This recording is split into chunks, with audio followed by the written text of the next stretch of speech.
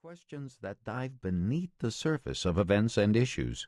Ones that invite answers from the heart, even the soul, not just the intellect. That's where the larger social movements take place. The deep shifts that propel change into and through our daily lives, and that are the ultimate subject of this book. As with priests and philosophers, there's a bit of the ancient soothsayer in us pollsters. Our livelihood involves peering through the veil of time. Unlike priests and philosophers, though, when pollsters make assertions about what's to come, we at least have the data to back us up.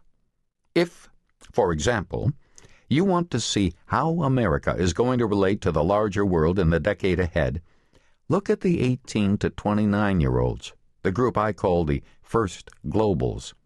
Like all young adults, this newest batch is materialistic and self-absorbed. They want to look richer than they are. They obsess about relationships. But polling we have done for Hamilton College and many other clients tells us that this is, in fact, the most outward-looking and accepting generation in American history. These new global citizens are far more likely than their elders to accept gays and lesbians. For all practical purposes, they're the first colorblind Americans, and the first to bring a consistently global perspective to everything from foreign policy to environmental issues to the coffee they buy, the music they listen to, and the clothes they wear. First Globals expect to travel to exotic locales such as Cape Town and Dubai in their lifetime. A quarter of them think they'll end up living for some significant period in a country other than America. Collectively, this youngest voting demographic leans toward the Democratic Party, as it showed in the 2004 presidential race when 55% of college students voted for John Kerry compared to 41% for George Bush. The trend continued into 2006 when voters age 18 to 29 voted for the Democratic candidate in 55% of gubernatorial races, 58% of House races, and 60% of Senate races.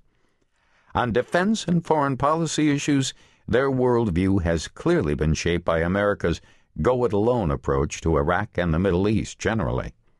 In polling we did for the Foreign Policy Association prior to the 2004 election, we provided a sampling of 1,000 respondents with a broad range of descriptions of the U.S. role in the world today and asked them to rate the properness of the descriptions on a sliding scale.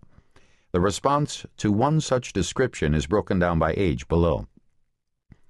An imperialist power that acts on its own regardless of what the rest of the world thinks. Improper or somewhat improper?